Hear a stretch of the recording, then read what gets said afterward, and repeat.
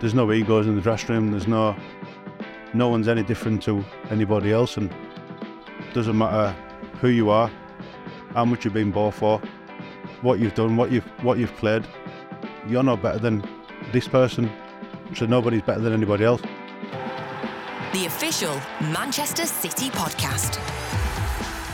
Welcome to the official Manchester City podcast with me, Rob Pollard, and as always, I'm joined by former City defender Nedum Inuit. And for this episode, we're joined by Scott Carson, a man who joined Manchester City in 2019 and has had a really storied career. He's played for lots of different clubs and obviously played for England as well. So, Nedum, you know Scott pretty well. Yes. What are you most looking forward to here today? Just hearing him speak and talk about his time at City, talk about his career, and really remind people how significant he actually is. And also, like, a lot of people just see him from the outside as just the name, that's at City, but this is a real person. And I love this podcast because it allows people the chance to actually show who they are. And all being well, as long as you don't scare him away, then I think he'll do just that. And I think as well, I'm fascinated by the mindset of a third choice goalkeeper and, how do you stay mentally prepared, physically prepared and all that kind of stuff. But also, every player we ever interview, if you mention Scott Carson, they have got nothing but great things to say about him in terms of the impact he's had in the dressing room, in terms of the role he plays out on the training pitch and all that kind of stuff. So I really just want to dig deep on kind of how he perceives his own role and what more he's got to give. Yeah, Scott will be, like what it is, he'll be very self-aware. Nothing you said about teammates. Like, I played with him in 2007, and the same things you're hearing today, the same things I would have said from his time back there. So I think he'll be very, very good, and I wouldn't be surprised if, the idea of a third choice goalkeeper, I think some people see it as like a holiday, but I think for Scott, I reckon he'll be very much motivated to try and get into the team, but understands his position because he's so self-aware. Fantastic. Right, let's get into it. So here's our interview with Scott Carson.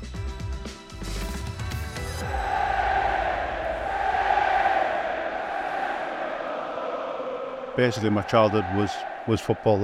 That was it. Was born in a town called Cleatamore.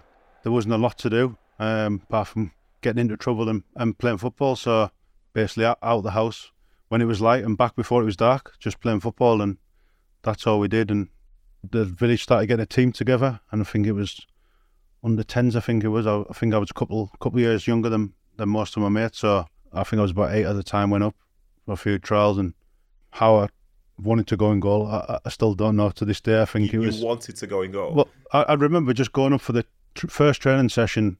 I must have just got bullied and got into the... Have you got any kids now? Yeah. How old are they? Oldest 17. Yeah. 13, 11 and 6. Okay. And do they play football? Yeah. Do any of those want to go in goal? The youngest one, but he's a little bit mad, so... There we go. That's the connection. Yeah. That's the one. I can understand it. The other ones I've said, you want to score the goals, but... That's exactly right. He's mad as a box of frogs, so okay. I can half understand it. You must be delighted with the career you've had, because you've been in played in so many different clubs and had a really interesting trajectory. What have you made of it? And did you expect when you first started going in goal that it would lead to a full-time professional career in the way that it has? No, not at all. Obviously, it was any boy's dream to go professional, and I literally worked my socks off from probably the age of 12, 13 when I knew I had a bit of ability, and it was just literally every day after training in the garden, get my mum to throw balls at me and diving over cones with broomsticks over them to get my spring better, waking my mates up with ladders to the bedroom 9 o'clock on a Saturday, Sunday morning to get them to take shots at me. And I think that hasn't stopped it. Even now, I just love getting out there, diving around, and I've always felt I've given 100% every club I've been at, and even now I still think I've probably improved the last couple of years since I've been here. And I think as long as you've got that drive when you're on the training ground, then you can go on as long as your body tells you to. Just watched a clip of today's training. It's you who always stays behind when the lads want to do shooting practice. Do they ask you, or is that just because, like you say there, you just love rolling around, diving, saving shots?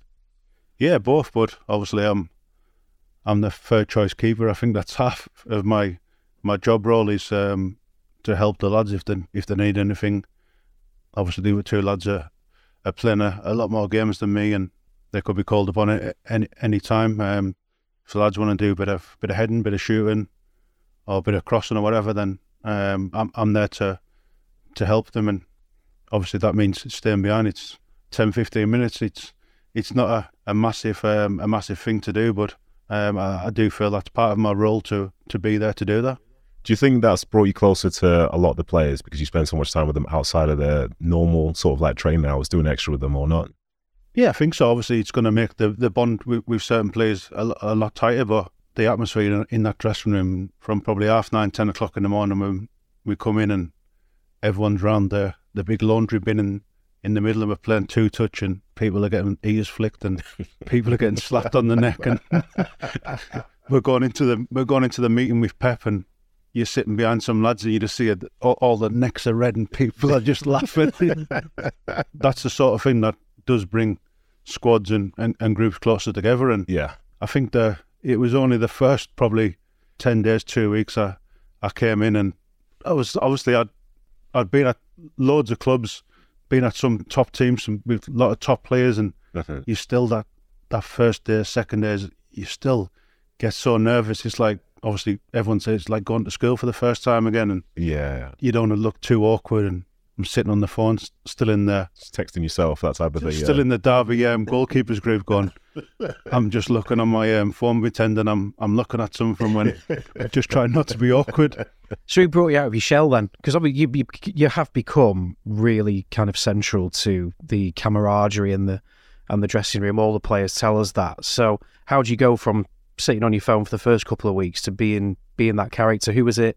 Was there a person who dragged you out? Was it just a natural evolution of your own personality, really? No, I've always liked a laugh and a joke in the dressing room and even on the training ground. But when you've got to get down to business and focus and train hard, then that obviously goes aside. But I've always been, obviously I've played with Chief at England 21s, and I've always, feels like a lifetime ago. I've always worked hard, had a laugh off the field. So I think it was only a matter of time that I would become my natural self again. But it was, you just feel like a bit daunting. It's definitely daunting. Yeah, there's, to look around the dressing room. I've always felt, even the lads that come in now, I always feel that I try to help them settle. There's no egos in the dressing room. There's no one's any different to anybody else, and I think that's probably one thing I've always felt in my whole career, that doesn't matter who you are, how much you've been bought for, what you've done, what you've played. You're not better than this person, so nobody's better than anybody else, and that's how I've always took myself and how I always take everybody else, and I think that's just me being who I am. I could ask you about so many people in the squad, but I want to ask you about two in particular. One is Edison. He's an enigma to us. What's he like? Because you know him well. You train with him every day. What is he like as a person? He's a top fella. I don't know what goes on in his head sometimes. That's a lot coming from Scott as well, by the way. At the start, when I first came in, the first 2-3 weeks, and I'm trying to speak to him, he's trying to speak to me. I don't have a clue what he's saying. He's probably not got a clue what my Cumbrian accent's saying to him. And then by the end of probably 3 weeks, he'd say something, I'd just laugh, and I'd say something, and he'd just laugh. And I think from then we just started getting on, and ever since then we've gotten really well. And I think he can see, like I said before, like a laugh and a joke, but when we go on the training ground, he can see how hard I train and how hard I want to work. And I think that respect that we've got for each other is obviously evident for everyone to see. And the other one is a guy who I've always loved, great guy, Xabi Mancisador, our goalkeeping coach. Pep says he's the best in the world. What do you think of him, both in terms of him as a person, but also his methods that he brings to the training pitch? Yeah, obviously, when I first came, I didn't know what to expect with the training. Obviously, Xavi's Spanish guy. I've only had one Spanish coach before, and I think I was 18 or 19, and I've really struggled for it, and I was thinking, going to be a struggle for me. I'm going to probably naive Englishman thinking, English is the best, this is the best. And then I come and Xavi slowly taught me the stuff, taught me the techniques, and probably that's why I've just said 5 minutes ago, I feel like I've definitely improved the last couple of years, and a lot of the things that he's taught me is hopefully something that I can use in the future if that's the coaching line I go down. And it would be definitely something that I would use, because I've seen the benefits of it, and hopefully I can improve other people with them. See what he did there? He's just revealed his next career choice after he retires in 10 years' time. He's talking about being a goalkeeping coach. The if is irrelevant. The fact he's mentioned it means that it's real. But you're kind of in a transition almost anyway, because you're basically saying as a third choice, you have to do a bit of extra work afterwards. Do you feel like you are transitioning into a coaching role anyway, kind of naturally? No, I wouldn't say that. I feel like the older I've got, the more I do want to help people, and obviously I know I'm not going to play week in, week out.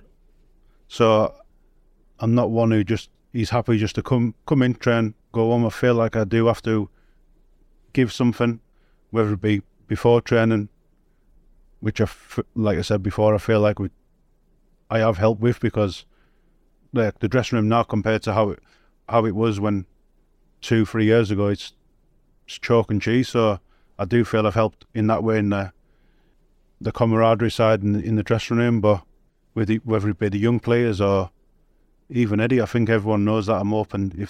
If they need any advice, if anything, I'm there. And I think that's just by getting older and with the experience. Yeah. So everything he's saying is like spot on. I can picture him being that person within that space.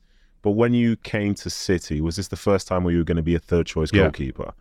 What made you think that was the right thing for you to do in that particular moment? And secondly, as you arrived, was there any sort of sense of like almost like an imposter syndrome, as in like, why am I here? Because from the outside, everyone was talking about, well, they signed this guy, and they signed Scott Carson. But how did you let that essentially not trouble you? Because City wanted you, and that's obviously the biggest thing. Yeah, to be fair, that was a tough couple of weeks that before I came.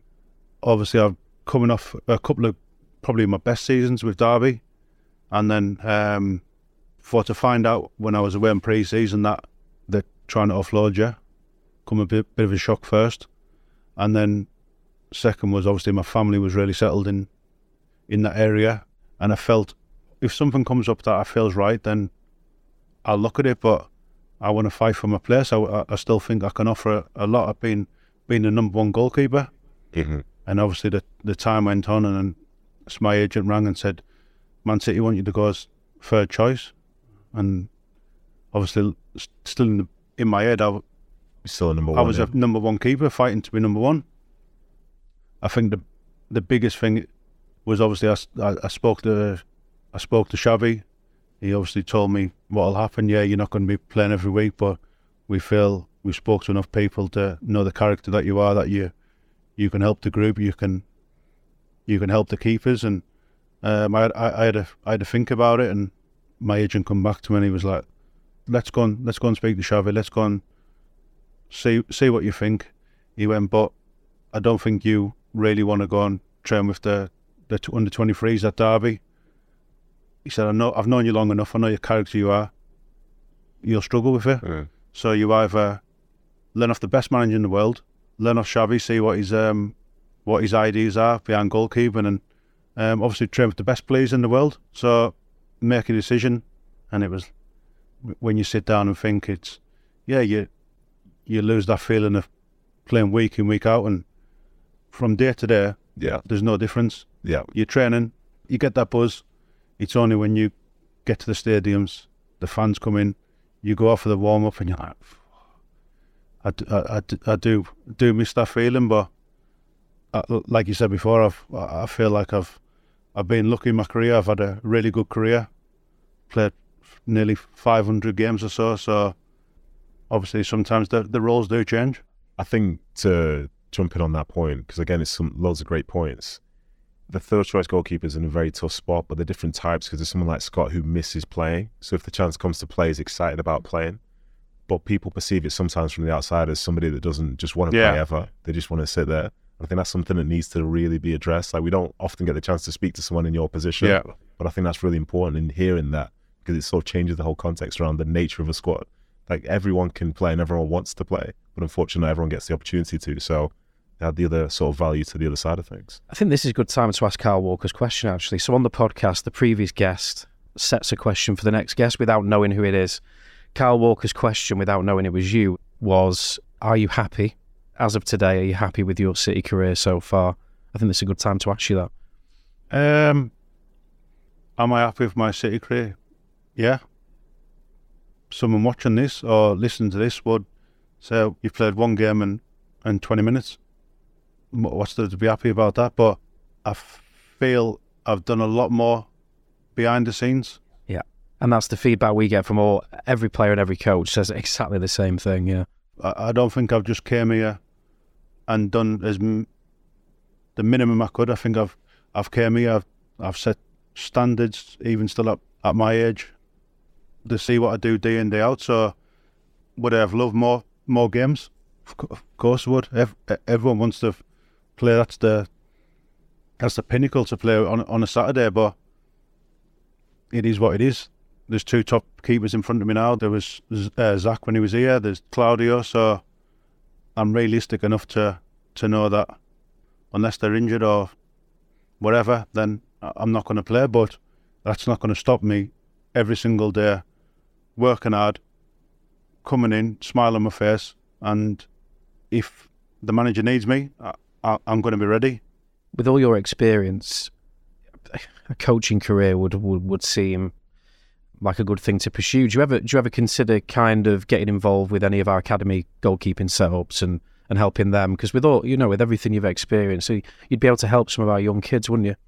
Yeah, I hope so. But even now, obviously, people probably look on from the outside or whatever and say, "Oh, you're 37, you must be calling it a day soon." But still feel fit. Still fit. Body's really good, and I don't know how old I was at the time. Probably 26, 27. I always had a vision of that.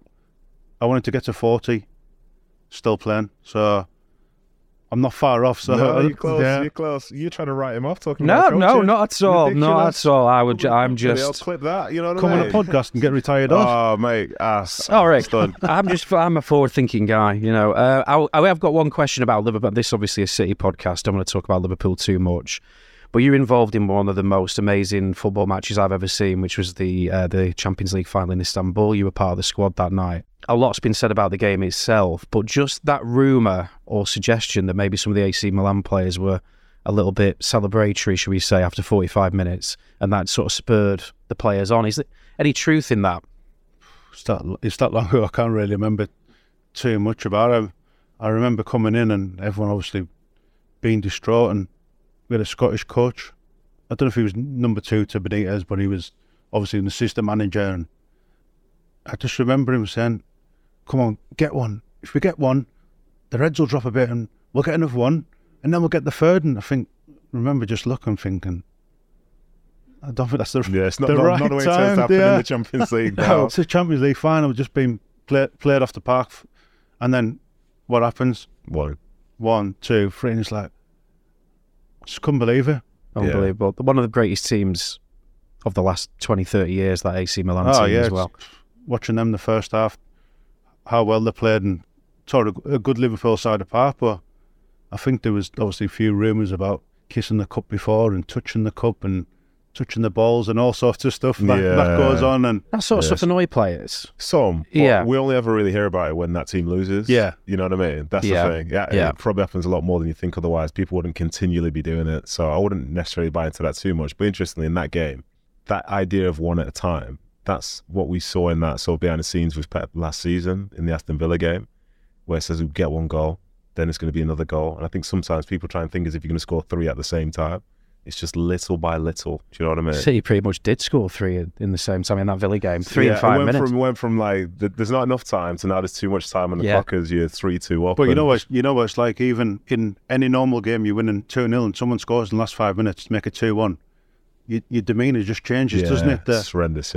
You got so much. Your chest's out and everything, and then straight away it's like anxiety. It's like the wind comes and everyone just starts coming to what it's Exactly. What about your time in Turkish football? Was that a daunting move before you went out there?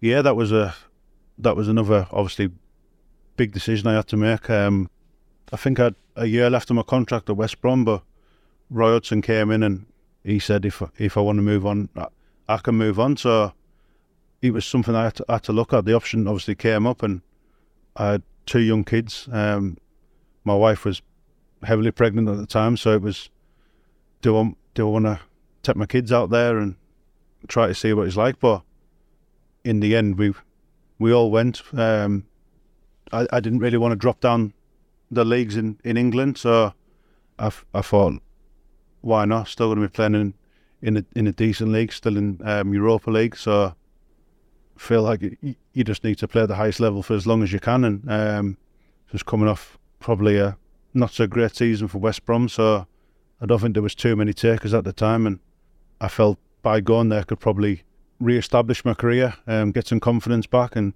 get to know myself, know my game, and I felt I did that.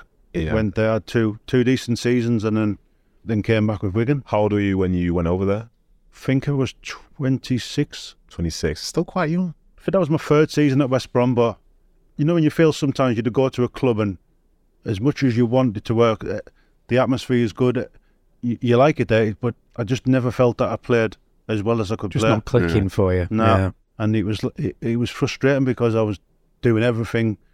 I was training harder. How did you not doubt yourself in that time? How did you not doubt yourself? Like to keep going, like to think that the answer's there. Because for some people, you've seen it yourself across so many years, some people just disappear within themselves and they can't play anymore. No, but I always knew at the back of my mind that I wouldn't say I was a top goalkeeper, but I felt I was a steady Premier League goalkeeper. I'd done it at Charlton, I'd done it at Aston Villa. I felt that I should have a career in the Premier League, but when you're putting everything in a weekly basis and then you're just not playing well on a Saturday, you do start doubting yourself, and then obviously at the end of the season when the manager says he wants to change it up, and it's tough, yeah. Obviously something like Turkey comes up where you do seriously have to think about it, but thankfully looking back, it probably was the right decision at the right time, and took me out of probably the spotlight for a little bit. And I need to comment on something. You said steady, but I think that devalues what you're trying to say, because I think it's a good Premier League goalkeeper. When someone says steady, it doesn't sound impressive. Yeah, if you're steady as a goalkeeper, that's pretty good going, isn't it? But it's not. But that's the word, though. I think good is the right word. Yeah. And the reason I say good is because to be a Premier League goalkeeper is the stuff that 99% of goalkeepers dream of doing. Yeah. And to be as good as, say, you are and you were in that time, I wouldn't call that steady. As I say, I'd call that a very good Premier League goalkeeper, for sure. I appreciate that. Looking back on my career, it's had a lot of ups, a lot of downs, but I do think I'd probably played close to 150 Premier League games or something.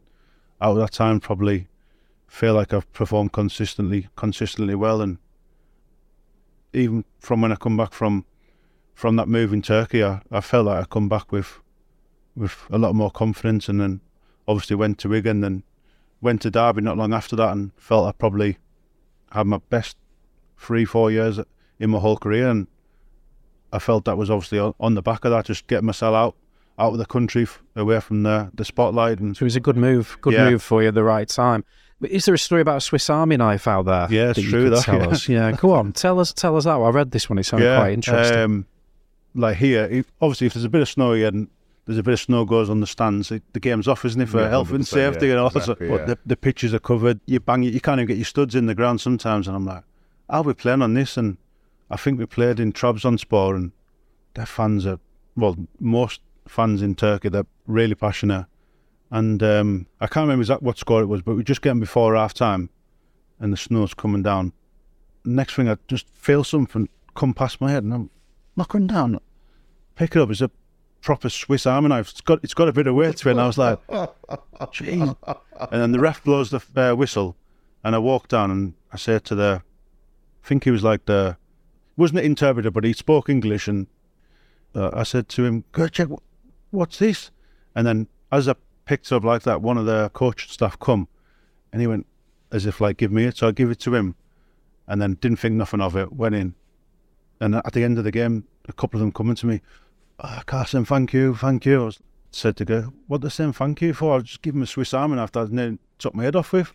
He went, yeah, because if you'd have went to the ref with that and showed the referee, they'd have had, all the fans would have been banned out the stadium for a couple of games. So incredible. They were happy. Slightly different. So you did him a big favour there. Yeah, no, yeah. Okay, so we're going to do the final few questions. Everyone who comes on the podcast asks a question for the next guest, but we don't tell you who that guest is going to be. So what would your question be for our next mystery guest? I think my question for the next guest would be, what's the greatest game of football you've ever been involved in? Brilliant. It's not bad, that. Yeah. Good. I think the next guest would like that one. And I think has probably got quite a few on the list, that you'll be able to talk about. No so spoilers, that's a good one. No spoilers. Another one, if you could change any rule in football, what would it be? I think it would, especially with all the debates going on at the minute with all these penalties and stuff, as a keeper, we're going to have to have our hands be tied behind our backs soon for penalties and not going to be able to move. So that is getting to me a little bit, and especially when players can run up, stop, do these fakes and all that sort of stuff. I think there has to be a balance on that. Whereas obviously Martinez is getting a lot of stick from before the penalties, after the penalties, but someone can run up, do these fakes, do these jumps. I think there has to be a little bit of balance. So I think there's got to be something done to make it fair on both sides. That's really interesting. I didn't even thought of that. It's because you wouldn't. It's because the goalkeeper said it. That's why. You've seen it from a goalkeeper's position, yeah. And then the final one, what was the last thing that you binged? Like, was there a series on Netflix or podcast series or anything like that you've just kind of flown through? What was the last one I just watched? Kind of been that quick because I forgot what it was. No, I'll tell you what I do like. SEAL Team. I think it's on Sky, I think it is. So I think there's quite a few, 6 series or something, and we've been through them in a good few months, and I think there's another one coming back on. So we're waiting for that. It's an easy watch, the Marines. Brilliant. Thank you so much. Scott Carson, really enjoyed that. Thank you for joining us. Thank you. Paulinho, good save, Scott Carson.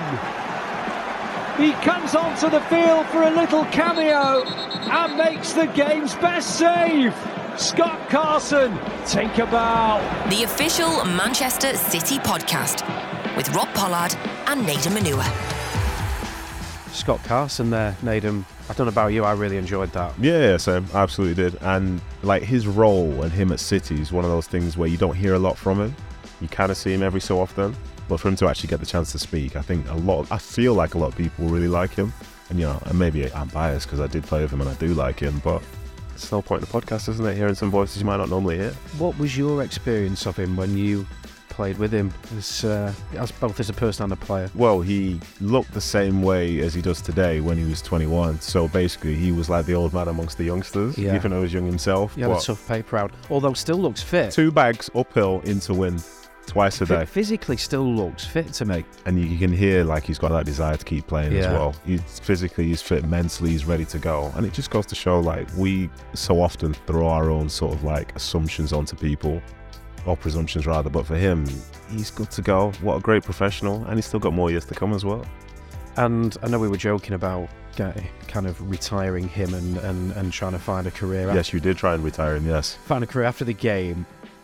But there's a coach there, surely, with that experience and, all the clubs he's been at and now being at City, working with Xabi, who is, widely accepted to be one of the great goalkeeping coaches of modern times. Yeah. He's got something to give back to the game there, surely. Yeah, I think he has. I think lots of people would do as well. But from listening to his voice, you can tell that he loves being in this environment. Yeah. And I think that's the fundamental thing you need to have if you want to be a successful coach, and he's definitely got that. Well, Nedum, thank you for being with us as well. And make sure you download the Manchester City app. That's the best place to get all of the latest news and goings on at Manchester City. And if you want to get a City Plus subscription, we've got some great documentaries on there as well. And until next time, thank you for listening and join us again soon. The official Manchester City podcast. Watch the full video version of this show via City Plus and Recast Now. This podcast is produced by VoiceWorks Sport and Manchester City.